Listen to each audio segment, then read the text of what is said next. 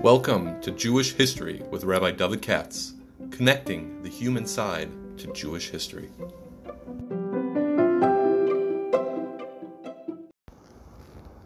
For sponsorship opportunities or to support this podcast, please visit our donate page at www.support.rabbidavidkatz.com.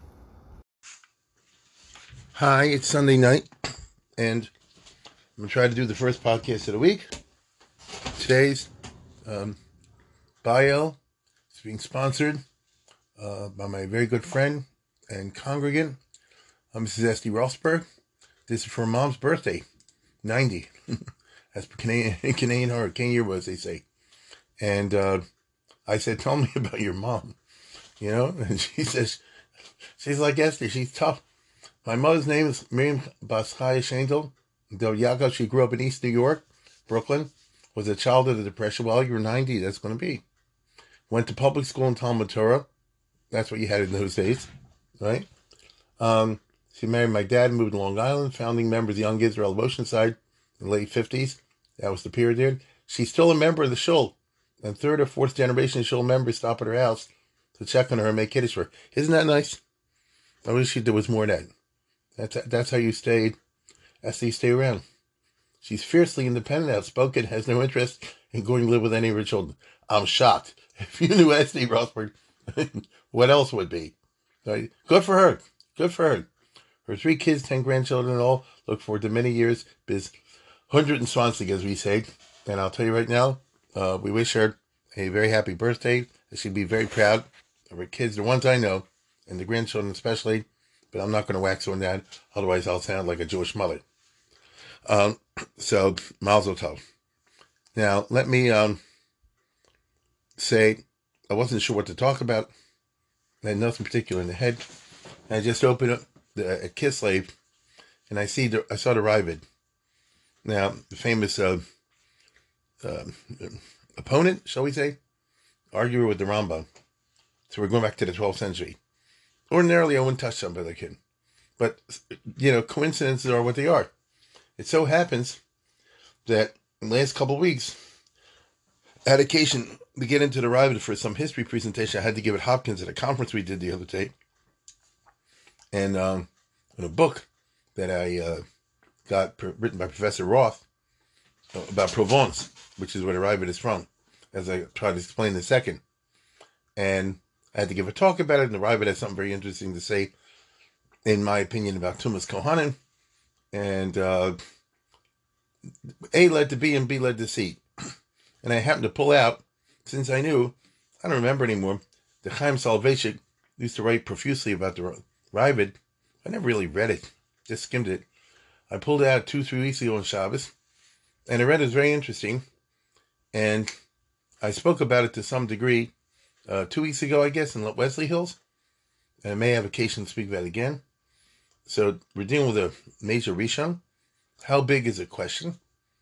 And there's no way I can do justice to this subject. But even to scratch the surface of somebody who's really not well known, somebody like the Ravid, is, in my opinion, an interesting exercise. Although I wouldn't have said it before this whole project at Hopkins came around. I wouldn't have done that. So what are we talking about? We're talking about a famous scholar from the 1100s who lived all the way through the 1100s, from 1110 to 1198. That's the whole 1100s. That's the whole 12th century. Now here's how I would frame it if I were giving a history lecture. Compare and contrast 2 very similar personalities. One guy, his reputation and fame took off, and the other one didn't, relatively speaking. And they were contemporaries. They both lived more or less in the same country, although not really. So I'm giving you a history assignment to do. And that is compare and contrast the Ravid with Rabbeinu Tam. Now let me explain. Today you have a country called France. But back then, in the 12th century, there was a country called France, which was only northern France. It did not include what we call today southern France. And southern France was really a separate country. The French conquered and absorbed it in the 1300s and ever since then have been making a full court press to try to Frenchify it, Gallicize it, and of course succeeded to a certain degree, but also to a certain degree not. Sorry, I had to answer something. This is what we call Provence, Languedoc. These whole areas are not really French. I'll repeat, they were conquered and imperialized by the French, culturally especially, but they actually have their own language. The area is called Occitania, or when I was young, Aquitaine, like Queen Eleanor of Aquitaine. And it's a separate language, like the Basques and all this, the Catalans. This is something that's just out of our area of knowledge, unless we lived in that part of Europe. And so in other words, in that part of France, they speak French, and they also speak the local lingo. The reason I'm making a big deal out of this is, in the Middle Ages, it was mamash a separate Medina. It really didn't have anything to do with France. And therefore, the Jews who lived in that area in Provence, in Aquitaine, Occitania, and Languedoc, and all these other places, were just as different from not just, but different from the French. Like, for example, the Italian Jews are different from the French. Or the Greek Jews are different from the Sephardim. In the Middle Ages, unlike today, you had all these little different types of minhagim, nuschos, things like this, flourishing for a while. Eventually, as the Middle Ages went by, one disappeared or the other, and all folded into either Ashkenaz or Sephardi, for the most part. I'm not familiar if there's any Provence left over anymore. Maybe a tiny, tiny drop in some Sephardim because of the Papal States and all this. But basically, this is an episode. It came and it went. The Ravid was there in the 12th century when that Judaism was cooking. And that continued into the 13th century. But at the beginning of the 14th century, the French took it over and kicked the Jews out. And then that whole culture sort of collapsed. And I'm talking about Jewish culture and Torah culture. And the Ravid, our hero, Avram ben David, is the greatest of the Provençal tradition. I think that's Pashut. The most outstanding Rishon. Now, I don't know if that means anything, but I can only say it over the way I can say it. What I'm saying is correct. So we're dealing with an interesting phenomenon. It's the 1100s. A lot of stuff I'm going to talk about Torah literature for a second. A lot of stuff was happening of exciting nature in the history of rabbinic or Torah literature in the 1100s, the 12th century. Rashi died in 1106. Little by little, his writings were circulating slowly but surely all over the place. That could not help but affect how people learn. Imagine trying to learn Gemara without Rashi, and then all of a sudden you get your hands on Rashi. Okay? So I'm trying to put you back in the 12th century. I'll say something stupid, but you'll know what I mean when I say it. It's like before Art Scroll and after Art Scroll. Right? There's a huge difference in our time. For a Daf Yomi guy, whoever, when he tries to learn before Art Scroll, after. Now, of course, the good Talmidei Chacham don't need it. But there's a belt of people, whether they admit it or not, that need it and use it a lot. So that's what happened in the 12th century with Rashi. I'm not done. Then, after Rashi came to Balitosis, in France, not in Provence. You know what I'm saying? In northern France, which was the kingdom of France. Tosis is a French phenomenon, and a little bit of Germany. It's not a Provençal thing. That was another country, a different Medina, a different language. They didn't speak French. You see what I'm saying? They had their own rulers. They had much more strong Latin traditions. They didn't have the Celtic stuff and the German stuff you had in the French makeup, if you go back to the Franks. People look different. It's just, it was a separate Zach. Now, the Tosfos style was like Chaim Brisker in the 19th century. It was new. It blew people away. It had some resistance, but it made a big mark. And so, if you live in the 12th century, stuff was happening, and also in Provence. Okay. Well, let me hold my tongue for a second.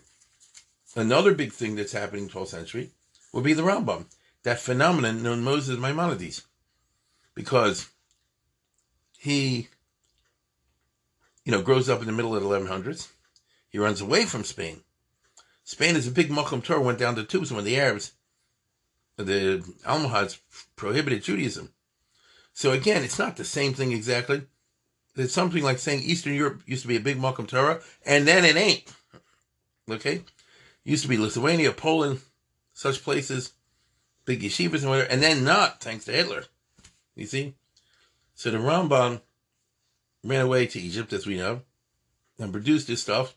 And that was epic making, revolutionary in terms of Torah literature by, summarizing everything in the Mishnah Torah and so forth. I think you understand that. So the 1100s is a very interesting time. The other counterpart to this would be what's going on in Provence. Now, they had very small communities, so did France, but the communities in Provence, just like French Riviera, Marseille, Narbonne, Carcassonne, either you know what I'm talking about or you don't. If you get a map, look at southern France on the Mediterranean coast, and you look at the towns, that's where Jews live. Montpellier, Nimes, Arles, and so Perpignan, and so forth. Now, these had small communities. The economy was not so bad. The small communities, therefore, were engaged in business. You could get along with the rulers at that time. If you know what you're doing, you can make money. And people tried to be classy and not only just make money, but also have intellectualism. What's interesting is the intellectualism in Provence was Torah mata. Okay? And that means, of course, real, in the best sense of the word, serious engagement with Torah, including, being ayin deeply in Shas and Rishonim up to that time, like the Riv. But also Mana. Mana can mean math and science. It can mean philosophy. It can mean religious philosophy. Which is why there was a Chachmi Luniel, which was one of the important senators of Provence, that become big fans of the Rambam, have a correspondence with him back and forth, and so on and so forth. We heard about you. They're the ones who asked him to send a copy to Moreh Nevuchim so they could translate into Hebrew. They paid Ibn Tibbon to do translations of all the, classics of medieval Jewish philosophy that have been written in Judeo-Arabic, like Sadigon, like the Kuzari, like the Chovos HaLevavos, things like that. So it's an interesting thing like that. Our hero was born in Provence, I think in Nimes, and not that it matters to you. You don't even know where it is. If you look at a map, you'll see it. And he learned by this rabbi and that rabbi. You've never heard of them. Unless you're an expert in Provençal Rishonim, you get the Art School book. You can do it, but it wouldn't mean anything if I told you they are. But just take it from me that his rebbeim were people, by and large, who were exemplars of Torah Mata. They were Rishonim. We have Sfarim from there. But they're also interested in science and secular stuff such as it was known in the 12th century. Not the Ravid, not Avram ben David. For some reason, that's not who he was. He was Torah only. It's very interesting because some of his rebbeim were outstanding in the Torah Mata field. And he will be unusual among the scholars of Provence of having zero interest in the Mata field and only in the Torah field. If anything, Kabbalah would be the addition. Now, you can have this sometimes. My point is, not everybody who's somebody's Talmud is a clone of the Rebbe. Matter of fact, we sometimes talk that way. Oh, I'm just giving over what I heard from my Rebbe and blah, blah, blah. But that's baloney. You can't help but put yourself in the mix. And it could be different. Just because Rabbi Herschel Schachter is a Talmud of Rabbi Soloveitchik, Talmud Muvak, without question, doesn't mean he's interested in philosophy and Kant. Right? He's interested in the Torah side. I'm just giving an example. We have like that. So the Ravi was like that. And from a young age on, the guy lived to be 88. So it's a long life. 1110 to 1198. He's interested in strictly Torah stuff and especially Gemara. He learned in yeshiva with the Baal HaMaor, was his chavrusa. Later on, they grew to be bitter enemies. So obviously, they saw along different lines. And I think, if I remember correctly, they were arguing and fighting already, when they were in yeshiva. And they carried this on. The Baal HaMaor came from a very chashuva family. Torah Gdul Mokom Echad from Spain. Our hero, I don't know the details, but he got rich. It's very famous that the Benjamin of Tudela, that is the famous traveler, Jewish Marco Polo, visits the town where the Ravid ended up living in Poskir, which is a small place in that area. And he said, I saw the Ravid, he's a millionaire, he has a big yeshiva, no tuition, he actually provides the students with food. Torah Gdul Mokom Echad. How he got rich, I don't know. Nobody does. Maybe he married money, maybe he made money. Doesn't come across to me from his writings, be the guy who was a big businessman, but you never know. In this regard, he's the same thing as Rabbeinu Tam. I told you, it's very interesting that they're contemporaries. Rabbeinu Tam became a millionaire from money lending, as we would call today, successful banking, by the standards of the Middle Ages. Maybe that's what the Ravid did also. Maybe he did something else. We know very little about him in terms of externals. The Shevet Yehuda, which was written 200 years later, 300 years later, that is all, it's like an encyclopedia of pogroms, written by Shlomo ben Verga after 1492. But it's not only about Spain. He loves to write about every gzera and pogrom that hit anywhere. It's very famous. At the end, he gives you very brief things. In this year, this happened, and that year, that happened. In 1172, when our hero would have been 62, Bishnas Kuf Lamed Beis, Tafas Hatzor Al-Tzid, as Rabbi Avram ben David. That some guy, so rare, bad guy, named Al-Said, whatever that means, in prison, derived it. They say, I never knew where they got it from, but I'm assuming they found records, that the prince who ruled the area, Count Roger II, a famous dude, you never heard of the Albigenses. Let's put it this way.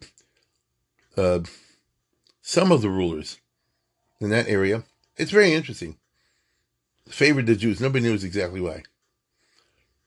One good guess is that there was a lot of skepticism about the Catholic religion in that part of France. I shouldn't use that word. In Provence, in the 11 and 1200s. In the 1200s, it exploded. A giant war broke out and millions of people were killed by the Catholic Church and vice versa. Huge wars called Albigensian wars of the Cathars. And the rulers sometimes were favoring these people. As Ken Zine, it's not impossible that these rulers, like princes and dukes and counts, there's Count Roger of Carcassonne, were somehow skeptical about the Catholic doctrines, especially about the transubstantiations. There's people who've written books about this. Gavin Langbeard, the famous non-Jewish expert on anti-Semitism, he wrote the book on the blood libel. He speculated very interestingly that the rise of Alilas Dam was due to the fact that people at a certain point in the Middle Ages, Goyen, started to say, is it really true that in the church, when you have the Mass and you eat the wafer and drink the wine, it's really converted to body and blood of Jesus? Really? And the whole full religion. Maybe the Jews had something to do with this. Maybe. Maybe the Jews were hanging around over here. There are people like the Ravid who are well-to-do. The rulers in Provence, this is not so well known, actually appointed Jews to high positions in the government administration, which is shocking in Roman Catholic Middle Ages. And maybe these guys, made fun of the Catholic ceremony, something like that. And maybe one thing led to the other. Or maybe not. All we know is the Ravid was in jail for a while until the big ruler freed him. We don't know the details. But other than that, as far as I know, usually, and for a while the Ravid couldn't live in his hometown. He had to live in another town. But since you don't know where these places are, Carcassonne, Narbonne, Nimes, Arles, Luniel, there's no point in just rattling off names. It's all in the same area of what we call today the Riviera, roughly, and 50 miles in, Languedoc and Provence. Okay, now here's the thing. Ravid, from early age on, was a contrarian. He even wrote, his first sefer was the Shlogal, something his Rebbe wrote, Isser Masher. The Rebbe did not mind it, but I'm just saying, that's just very interesting to have that temperament. And he ended his life slugging up the Rambam, or trying to. That he only wrote in his old age. But in between, if he's born in 1810, it's a figure by 1830s, he's in his 20s. He married a Chashuv girl. He had son-in-law was Chashuv. I believe the Meiri was a grandson. So he lived that kind of life. And he was able to bankroll a yeshiva. And he learned with the guys. But the thing about him is this. He wrote this and he wrote that. A lot of it was not preserved. And very little of his writings actually is preserved. He wrote all over Shas. But I'm going to use a funny expression. He had the bad mazel. It's not bad mazel. I'm just using the expression. He had the bad mazel to be associated with the very last thing he did in his life, which I don't think was the main thing of him at all. And that is to write his famous hasagas on the Rambam's Mishneh Torah. Right? Everybody knows you have a Rambam, you have the Rav on the side always criticizing him. So, the Rambam wrote the Mishneh Torah, in 1170s, I think, or 60s. It didn't hit Provence till around 1190s. It wasn't Hebrew, so anybody could read it. They couldn't read the Arab stuff. The Rav doesn't have any hasagas, for example, in the Rambam Sefer HaMitzvos, because Sefer HaMitzvos is written in Arabic. He doesn't have anything to say about the Moreh Nevuchim. That would have given him a heart attack. He was not that type of guy at all. But he could read the Mishneh Torah. And he obviously disapproved of this, that, and the other. And he wrote those in the last year of his life or so, when he was in his 80s. That took off, as we know, for some reason. And that became the signature. You tell anybody, the Ravid, the Ravid, the Hasagas on the Rambam, blah, blah, blah. And the whole literature, as we all know, has arisen to try to answer his kasha on the Rambam, or vice versa. Because the Ravid is always on the ball. He doesn't ask dumb things. His teachings were well known in Provence. He represents and was very proud of their local minhagim. He strongly resented the fact that the two neighboring Jewries looked down on the Provençals and considered them to be superficial learners, and therefore challenged the legitimacy of their minhagim and their hanhagas. When I say minhagim and hanhagas, I mean the following. All halacha, as you call it, isn't really halacha, it's minhag. You hear what I said? All halacha is actually minhag. What do I mean? We do not have in Judaism a law book. There's no such thing that Sanhedrin way back when got together and they started a law book. All you have is a Gemara in its widest terms. In the Gemara, first of all, it's almost always possible to read it more than one way. Not always, but usually. Like I always say, all right, some things is clear. You can't eat a ham sandwich, you can't light a match on Saturday. Okay, fine. But there's a ton of things that you can, not so clear. As a result, over the course of time,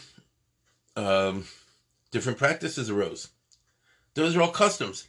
There was never a law-giving body within Judaism after the dissolution of Sanhedrin about 1700 years ago that could even pretend to legislate for Jews. This is a basic belief of Orthodox Judaism. There's no legislation after the Shas. The Rambam writes about this in Hakdam to the Mishneh Torah, for example. Everybody knows this. And the Shas itself is the opposite of clear. So what do I mean? What if you had an argument between Abaye and Rava? What if you have an argument between Rabbi Kiva and Rabbi Tarfon? All you're going to tell me is like this. We hold like Rabbi Kiva, and that's how we paskin. Or we hold like Rabbi Tarfon, that's how we paskin. Who's we and paskin? You're telling me the custom arose to follow this and this ruling. It could be due to various factors. They're all kind of technical, intellectual matters. For example, do you follow the main sugya, or do you follow the policy like Rabbeinu Tam, you try to put all the sugyas together? Do you say that when the Gemara offers Shinui Dechiki, it's meant, forced answers to the questions better than the answer? Is that an indication that the answer is wrong or not? There are different opinions among the Rishonim who are grappling with this for hundreds of years in the Middle Ages.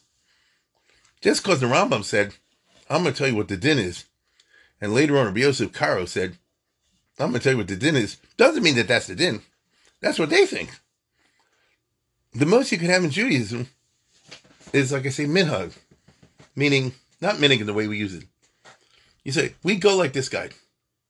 I would say in general, in our days, in general, you say, we go like the Mishnah Berurah. Not exactly, but you know what I mean when I say that. We go like the Mishnah Berurah, if you're Ashkenaz. These days, if you're Sfarad, I suppose, mainline Sfarad, say you go like Ovadia Yosef. Although not if you're this other type of Sfarad. So what you go by is another word of saying the minhag has arisen to follow this and this policy. Over the course of time, the minhag may become, what's the right word? Hardened through centuries of practice. And you say, oh, we're Ashkenazi Jews, we go like this. We're Sephardic Jews, we go like that's what we do. And this is double and triple the rise of the Hasidic movement. The real Lubavitch, this is what we do. You see? But it's not like anybody ever had a law book in the actual sense of a law book with institutional authority behind it. We just have a scholarly literature in which various scholarly opinions rise and fall. And there you have it. So, the Ravid lives in the 12th century. The Gemara is the opposite of clear. They only started during the lifetime of the Ravid. He's part of this. To try to make sense in print out of all the different sugyas and contradictory statements or seemingly contradictory statements, explicit as well as implicit. That is what Tosfos is. And the Ravid does that too. The Rabbeinu Tam got lucky in the sense he himself was not much of a writer. But he had students, like the Riziko of Dompierre. And he wrote stuff, which became the Tosfos. After it was reworked by the Rashba and so forth. And as we know, fate so ordained that these things called Tosfos ended up on the same page of the Gemara. Certainly by the time of the printing press before. And therefore, every guy in the world always encounters Rabbeinu Tam in a variety of situations. Whenever you're learning yeshiva, you go through Shas. Because he's right there on the page. It's a Tosfos. You see what I'm saying? And this tremendously enhanced the authority of Rabbeinu Tam. And therefore his reputation took off. Now the Ravid did the same thing. But he didn't have students that copied the stuff out for him the way the other guy did. The Rabbeinu Tam. This is my interpretation. The Ravid himself wrote stuff, but very often it didn't survive. And if it didn't survive, it didn't get out there. This is the fate of a lot of things in the Middle Ages. And although Ravid wrote all across Shas, only parts of it survived. There's that famous, Pirush on Kinim, and he has that thing on the Sifra. Oddball things. It's not oddball, I shouldn't say that. But, it's the opposite of comprehensive. Now, his grandson, I think he's the grandson, Miri, obviously, as is the case, is always reacting to this. Because he did the opposite. He said, doggone it, I'm going to cover the whole doggone thing from A to Z. Right? That's what the Miri is.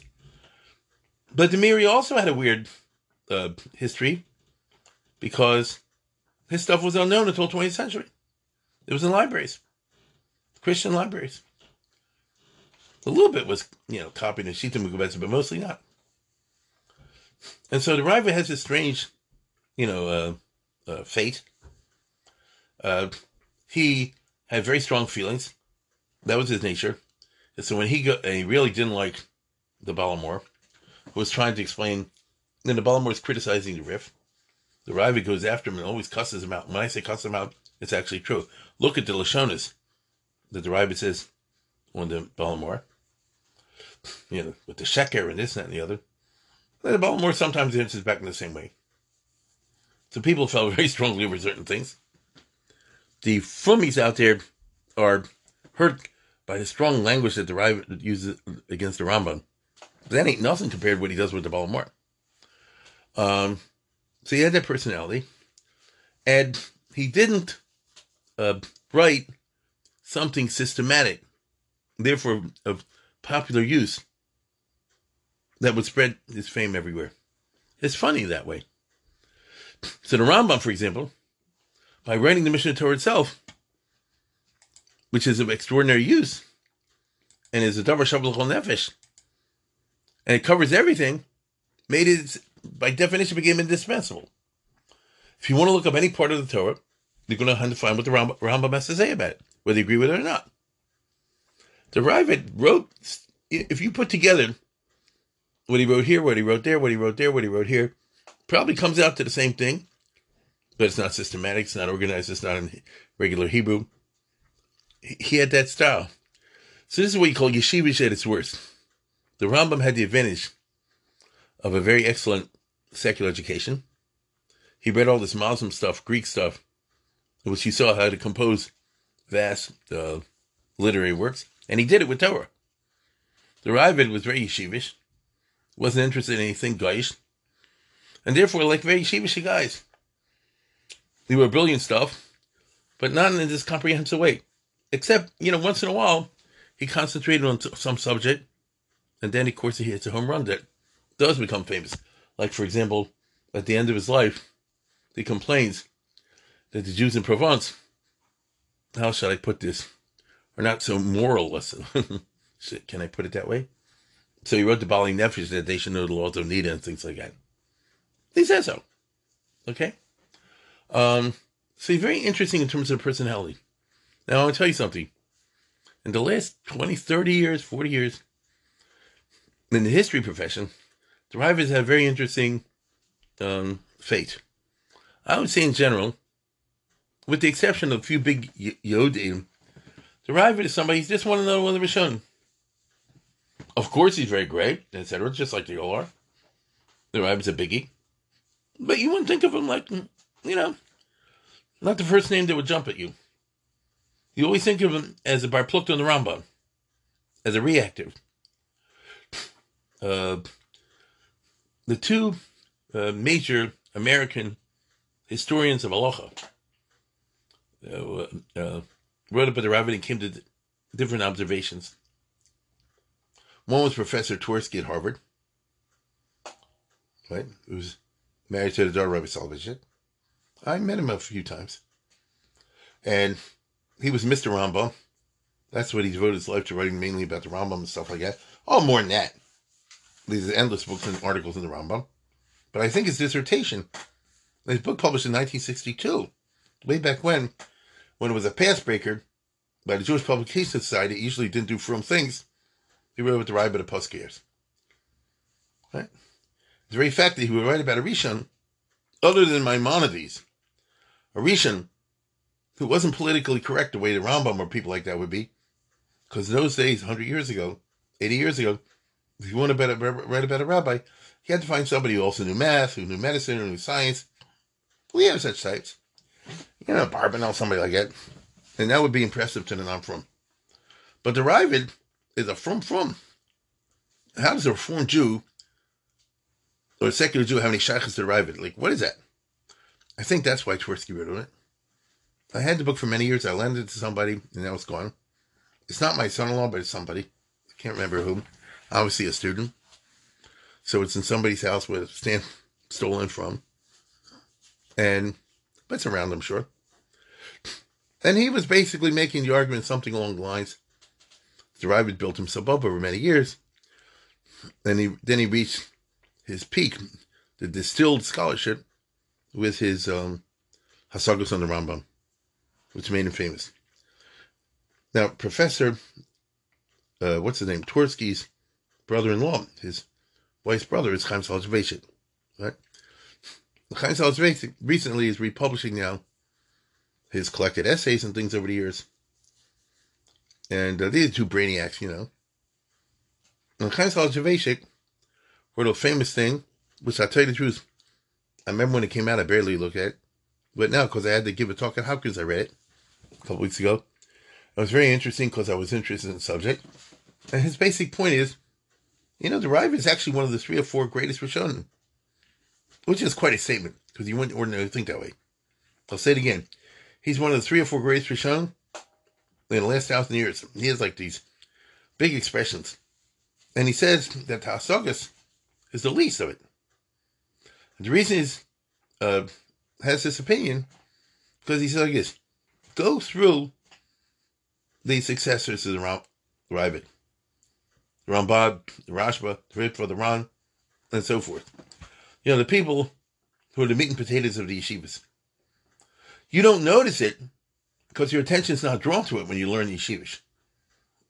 But they are bringing down the Ravid right and left, and very often agreeing with him, or slugging him up, or something like that. They hold his opinions very often to be the answer to a kasha, or a new mahalach, or a chiddush.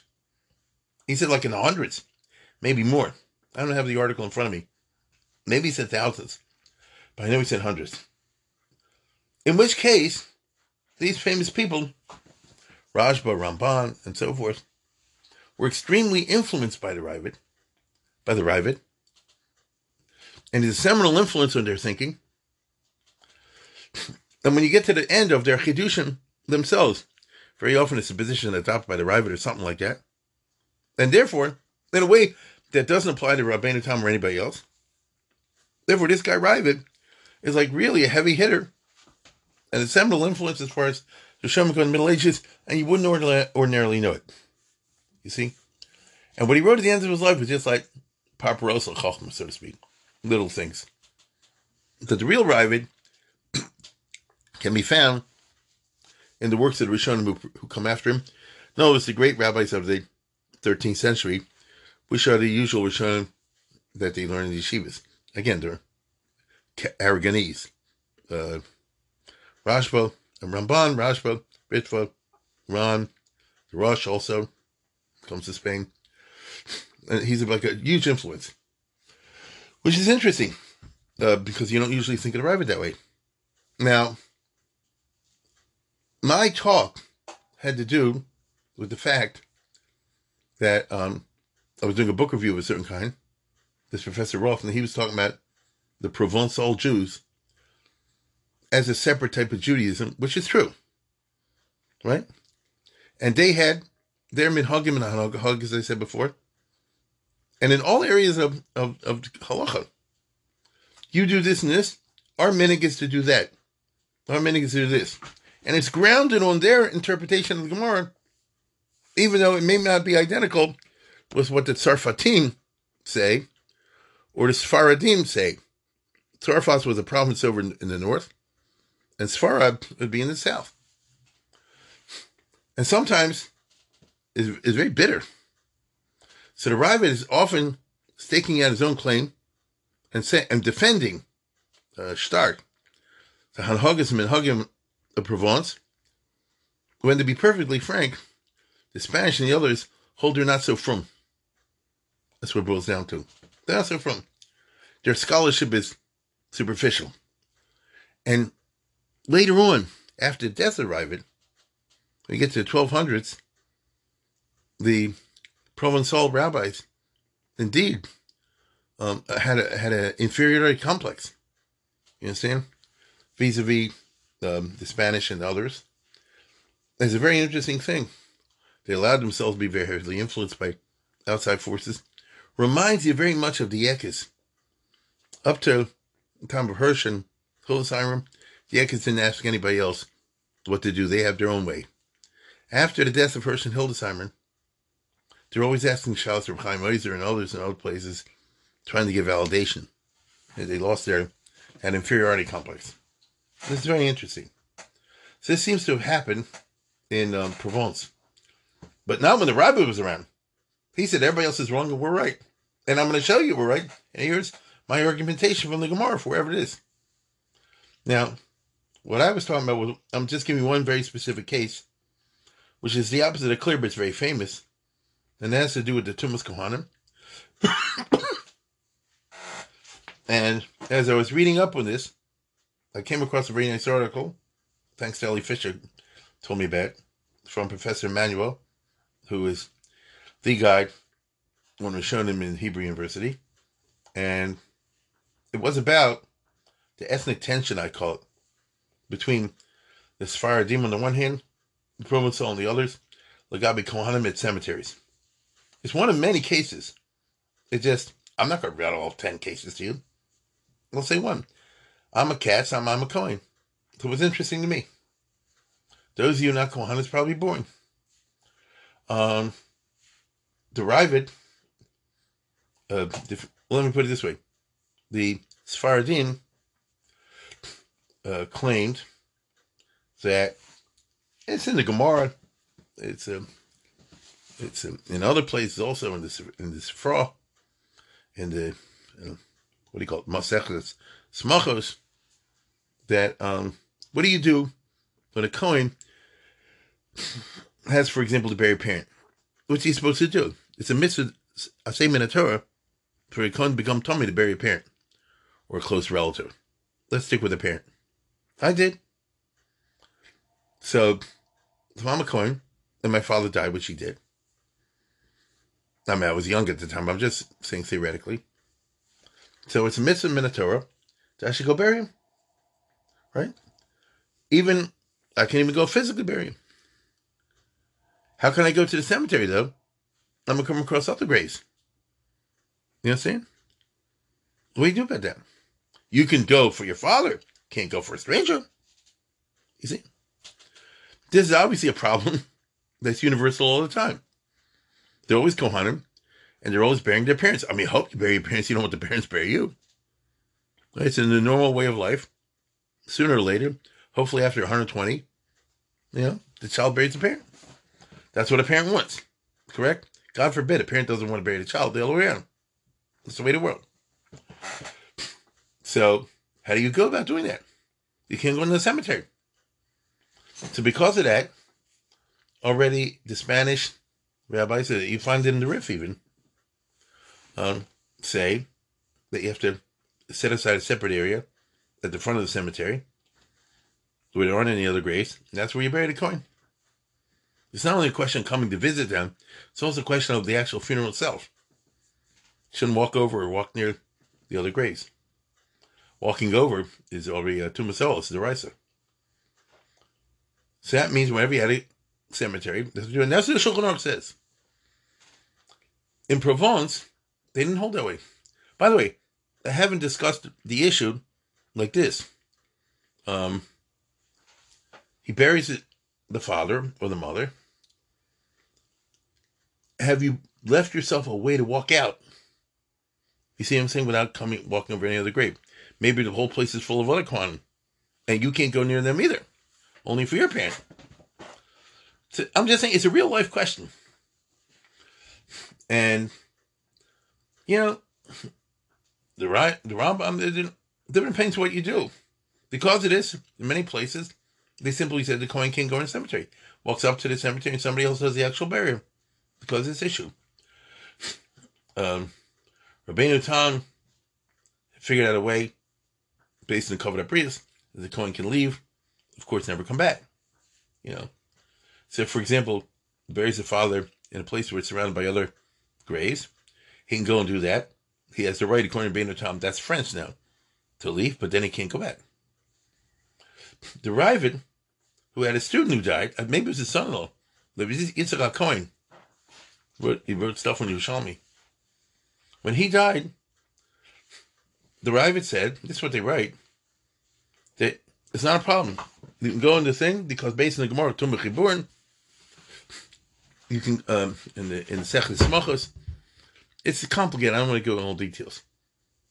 But you can go in and bury him, and you can walk out It's not a problem. You can do it. So that's an example of what I mean when I say the Provençal had a more mekaldic attitude and a lot of very practical halachic shalos. Things that would consider totally osir. Those were, by them, based on, this is the Ravid we're talking about now. Based on their, knowledge of Shas, they were matir. We're not dealing with a Reform rabbi over here, but dealing on the basis of knowledge. The Spanish rabbis made great fun of the Provençal. And after the Ravid died, they said nobody should do this. And the rabbis in Montpellier and Provence had to write back and say, no, that's our minhag. And it's Oiska Hunt in the minhag. And we're not going to change it. And the Ravid knew what he's talking about. And in various places, I don't want to get too detailed, the Ravid returned to this theme, including his hasagas on the Rif. I think I read it here a couple weeks ago. If you get the nice new Oz V'Hutter thing, they have the Ksav Sham, they call it over there. That's his commentary on the Balmor and the Rif. They're very short. And he says, you can go to the cemetery and come out and all the rest of it. Now, it's clear to me, he caught hell for this. And people say, oh, it's terrible. Tumas Cohen, the Raisa, Malchus, and so on and so forth. By the time the Ravid writes his commentary in the Rambam, his hasagas in the Rambam, he was late 80s. So he clearly had dealt with this issue more than once. And what's fascinating to me is he radicalized. He intensified. And by the time he comes in Hilchos Nazir to his commentary in the Rambam is making these statements, the Ravid says, let me tell you something. Actually, any Kohen can go in any cemetery at any time once he's ever become tummy. And all Kohanim have become tummy one time or another. Huh? Right? That's the language of the Ravid. And he says, whoever disagrees with me, all will have raya. In other words, in his old age, he not only doubled down on this, but he radicalized. And he basically said, any Kohen can now go and go to medical school. You understand? Because if you've ever become tummy once, Kohanim made him mitzvah fushi tuma. The Kohanim are not commanded against adding tuma. You either are tummy or you're not. But if you're mechul already, then it doesn't matter. You can be as tummy as you want. You can become a funeral director. You can run a funeral house, even though you're a Kohen. I don't know what he means when he says all Kohanim today are tummy mace. I would say this much. It is difficult to live a life, never, ever, ever, not come across a case where you might be involved to a soul. I'm talking about me, myself, and I. For example, have you ever gone to a hospital? I've had times in my life I had to get operations. You understand what I'm saying? And do you know for sure when you went in the hospital it was this, that, and the other? You don't know. You hope. You follow Rove, things like that. There are rules. But you don't know. I've had other... First of all, I actually went to my father's funeral, so that's done right there. But even others, they were in some room. Nobody told them in another room was a dead body or a chelik, a piece of a dead body. If you know the Shalos and Shuvas, especially in the early modern period, they always had these issues with row houses. And if a Kohen died, somebody died in one of those houses, the way the tumah leaves, don't forget the tumah leaves.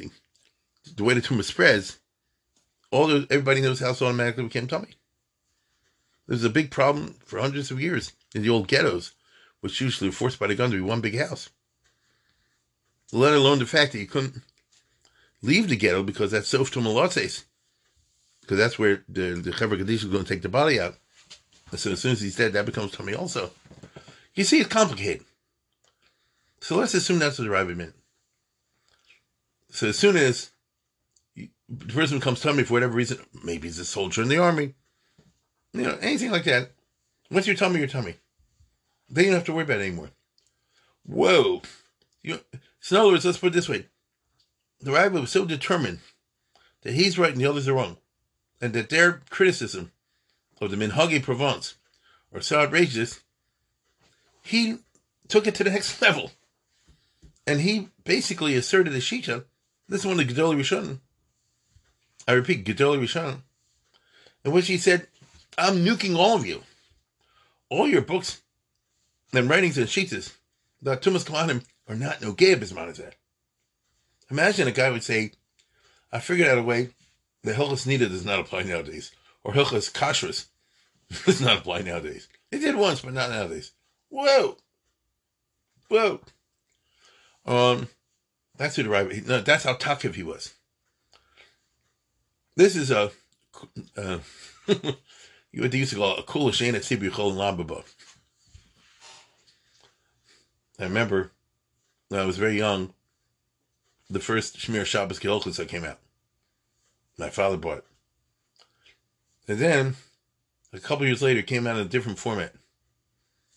I still have the original. And apparently, I was a little kid. It got heavily criticized because it was too makel. And therefore, he had to reissue it. And there was a famous book review which says it had kulas. I repeat, this is Rabbi Neuwirth. We're not talking about Reform Rabbi over here. This had kulas. She'en atziba charedi yichol lamabo. So, the Raiva Shita is like, is a kulas she'en yichol lamabo. And as a whole history, and I remember the Noda B'Yehuda's time and all the others, they want to make the argument that the Raiva didn't mean it's okay. It just means you don't get malchus, but it's really usher. And I have to admit that there is a Meiri like that. Because that's not how it was taken, not by Rabbi Kiva and many others.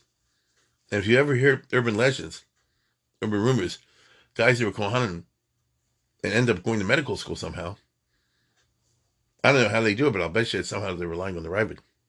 You see? So that's just giving one example of 100, in which he stakes out an original position, doesn't care what anybody else says, and he's doing so, obviously on the basis of an analysis of Shas, not Stamazai. He's doing so in defense, and sometimes super defense, of a tradition that was his and he held dear. And he held nobody had the right to criticize it because it was grounded in great Gedol. Great Gedol. Now the irony is he was the biggest of the Gedol. That's the general consensus. It only in more recent times, a lot of stuff started to be published. I know you had that Ravid on the Baba Kama from Professor Atlas and so forth. But it's like too late. When I say too late, the Ravid will never make the same splash like the Rambam and Rabbeinu Tam. Because fame can sometimes be part of your literary presentation. The form, the artistic form. The Rambam is a work of art. In its own way, in a different way, the Tosas are a work of art. They actually are. A certain type. They have to have the ability to appreciate the artistic side of it, but that's true of the Mona Lisa as well. You know what I'm saying?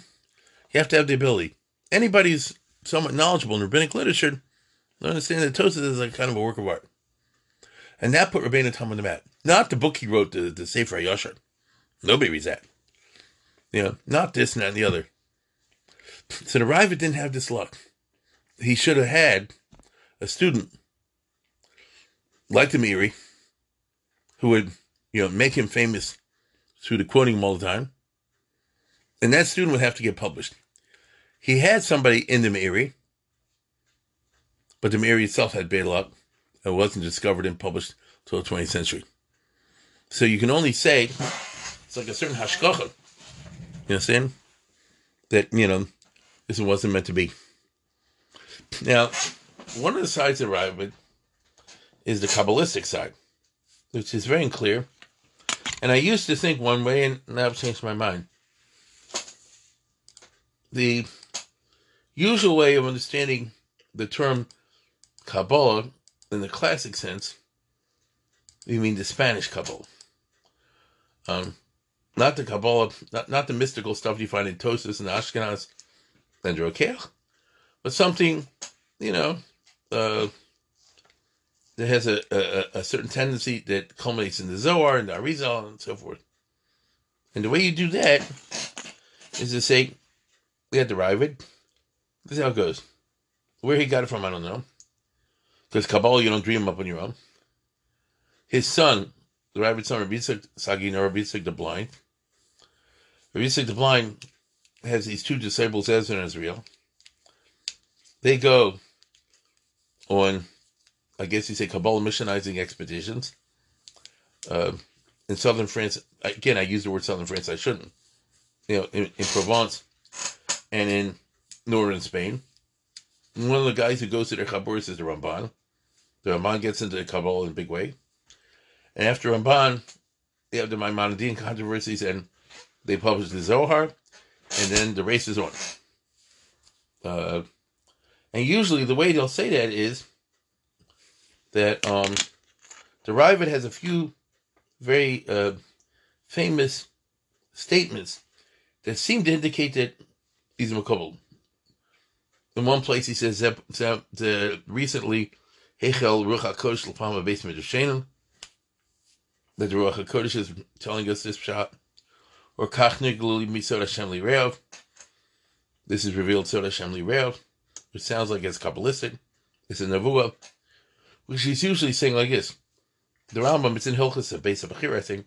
It's very famous. I'm sure you've heard it, many of you, about the Har Bayis and all that. And the Rabbi says this, how it goes. Kach Heralim Min HaShamayim, something like that. So the usual guy says, whoa, the Rambam's just coming rationally explaining it out of the Gemara. The Rabbi's pulling in the Nevuah. You can't do that. No, that's usually the way they see it. But to tell you the truth, the more I've seen of the Ravid, I think it's just a literary way of talking. Because one of the things he mentioned in his books is that I'm a guy who's put this together on his own. I forget the language. Lo Hayli Rebbe, Lo Chaver, Lo this, Lo the other. You know what I'm saying? This I have from Hashem, which I don't think he means Nevuah. He says, I did Yigiyah. I worked at it. And I came up, with this in this shop. Listen to this language. The Ravid writes this, I guess, in his commentary on 80s. Because he always, he likes to write on things that others don't do. And he says, I'm writing this, and he was young. The commentary on the Gemara that didn't exist before. It wasn't Rashi yet. He says, Ein imi b'chol eila, lo mi pi Rav, lo mi pi Mora. I didn't learn this Gemara with any Rebbe, and I've notes no nothing. Ki me'ezras hamalam milam das. I was helped by God. Hamalam milam das. Kin yishenem sod Hashem li'reov. Right? Now, I'll tell you what that means. It means I worked real hard. I put in the Yigiyah. It wasn't easy. Stubbornness is like impossible to figure out. But Hashem helped me. That's not a claim of prophecy. That's a claim. I worked, and I davened, and I got it. And I'm a frum guy, so I don't think, my genius all put it together. There's a certain amount that I had siyata d'shmaya. That doesn't mean you're makubal, or you're claiming nevuah, or you're getting messages from upstairs. I remember myself, I'm a nobody. Years ago, long ago, I was once working for the art school at that time. They gave me part of what do you call it? Zvachim. And I remember, this long ago, I couldn't figure out how to hair out of it. It drove me crazy, a certain thing. And I talked to people. I couldn't figure it out. It really bothered me. And I said, what's wrong with me? Am I a dumbbell? This is a true story. I'm not, and I remember I was davening, give me a hand. Help me out over here. And one day it just came to me. So, I'm not the Ravid. Then I hear the Vort where it says, Kach nearly Misod Hashem Li'Rev. Doesn't mean that he got a telegram or something like that. Or a Gili Elio. It means he worked it hard. Nevertheless, I think these expressions led to the idea that he was a Makubal. Didn't talk about it much because you're not supposed to. Bequeathed it to his son to the student to the Ramban, and then the race was on. So the image of the Ravid as a Makubal is like a very basic one. So there's an antithesis in the Rambam in many ways. The Rambam is into using Mado to understand the Torah. And the Ravid even says about himself, it's not my teva. He uses that language. He says, I know the Rambam wrote about Hilchos Kiddush HaChodesh, but I have nothing to contribute in that subject. I didn't get it from my Rebbes, he said. And, it's not my teva to get into that kind of stuff. I forget the language. Ain't Besod TV or something. Which is very revealing, actually. Because, that's who he was. So he seems to be super yeshivish. And super pietist. I don't know, he was a rich guy, so it usually doesn't go together with being pietist. But it could be like a Rebbe knows he was a rich guy and didn't spend the money. I know they always talk about the Ravid as an ascetic, right? Person that lived a life of eating little and all that sort of thing. And there's a very famous thing, which I've always considered interesting. The Middle Ages, especially when he lived, was a time when he had the rise in Judaism of penance, as opposed to repentance. Repentance is mental. But penance is you do something physical to the body. You whip yourself, you burn yourself, you jump in freezing water, all kind of stuff. Which as you know, in Germany, was written up in the Rokeach and in the Sefer Hasidim. Cover yourself with honey, get stung by bees, all kind of nutty things. The Ravid is almost Litvish. This is like this. If you want to torture yourself, meaning as a penance, just stop eating in the middle of the meal. Yeah. Just when you're hungry, you took the first bite out of steak, now you walk away. That's a torture of a certain kind, but it's not the type of torture like you burn yourself in a fire or freeze yourself in the ice. No, it doesn't hurt your body. Isn't that interesting? Or, if you want to do a penance, like in Chodesh Elul, just pick your hand up and don't put it down. Let's say, for example, for 5 minutes. It's harder than you think. Pick your hand up, don't put it down. Once I told you can't put it down, every second is torture. You get it? Try it, just for the sake of it. Say, I'm not going to, picking up my hand, I'm not going to put it down for a minute, 60 seconds. You'll see, you'll start going crazy. And the idea was, there are little things out there can use as a penance, and it's painful, but it's not dangerous. Which I thought was very interesting.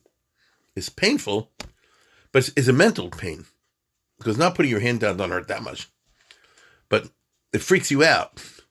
And then you're Makayim, whatever suffering you were supposed to have, without doing something that a doctor would say would actually hurt your body. So he's very interesting in 100 different ways. After the death of the Ravid, you start to see, as I said before, less impressive in Provence. There are what we call Gedolei Provence, and there are Rishonim in Provence. But I think the Ravid, without question, was head and shoulders above the rest of them, and they felt that way. And the ones we know from the 1200s, remember the beginning of 1300s is gone, are, second rate compared to the Ravid. That's Pashut. Now, there's Mazel out there. Rabbeinu Tam is in Ashkenaz. What happened to Ashkenaz? The Jews were in France. They were eventually kicked out of France. They went to Germany, next door. The Jews were in Germany. They kicked out of Germany. They went to Poland, which was next door. In Poland, they stayed. And when I say Poland, I mean the old kingdom of Poland. I tell you over and over again, which was the whole Eastern Europe, much bigger than Poland today. And those Jews, the Ashkenaz, remain Ad Hayom Hazeh. That's the yeshivas on the one hand, and the Hasidim on the other. That's the Ashkenaz. So, and they are literally the descendants of them. And they regard themselves that way. There are people, you know this, the people can trace themselves back to Rashi, Rabbeinu Tam and stuff and so forth. Some of them might even be telling the truth. So the Ashkenaz tradition stayed strong because it was exiled, but it kept its integrity. The Ashkenaz tradition did not disintegrate with the removal of the Jews from the original Ashkenaz. Same thing with Sfard. Jews eventually, of course, were kicked out of Spain and had to relocate elsewhere. But they brought their traditions with them. They didn't disintegrate. The Sfard was able to relocate in the Islamic world. But there are other types of groups, like the Provence. When they were kicked out, they disintegrated. They were too small, they're too weak. They moved into other communities and blended in. Whatever the case is. So there never was a lobby that says, oh, we're the Provence Kehillah and we're Stark on our Minhagim. It didn't happen. And therefore went down the tubes. So all you have is the literary remains of the Provence Judaism. Of the literary remains, there's no question, at least my argument would be, that the outstanding of all of them, head and shoulders above the others, would be Rav Abraham and David Aposkir, the Ravid, which is a little bit tragic because, his whole world, had he seen it, would disintegrate and everything would be based on his writings. We do have the writings, but they're like scattered. If you want to look at Hilchos Nida, you do the Baal Nefesh. You want to see the Shalos Jibas, you look at Tom Jane. If you're really, really, really interested in his vicious attacks on the Baal Mor, you look here. But it didn't come in some kind of, thing that a person walks around and says, oh, I got a Chayot, I got a Mishnah Berurah, I got a Ravid. It doesn't work like that. So fame is a funny thing. And the example of the Ravid, I would argue, is a test case to examine what are the constructed and constituent elements of fame in the culture of the Torah literature. Anyway, that's what I want to say. Once again, we want to wish happy birthday to Esty's mom, and thank for the sponsorship. And with that, I wish you a good week.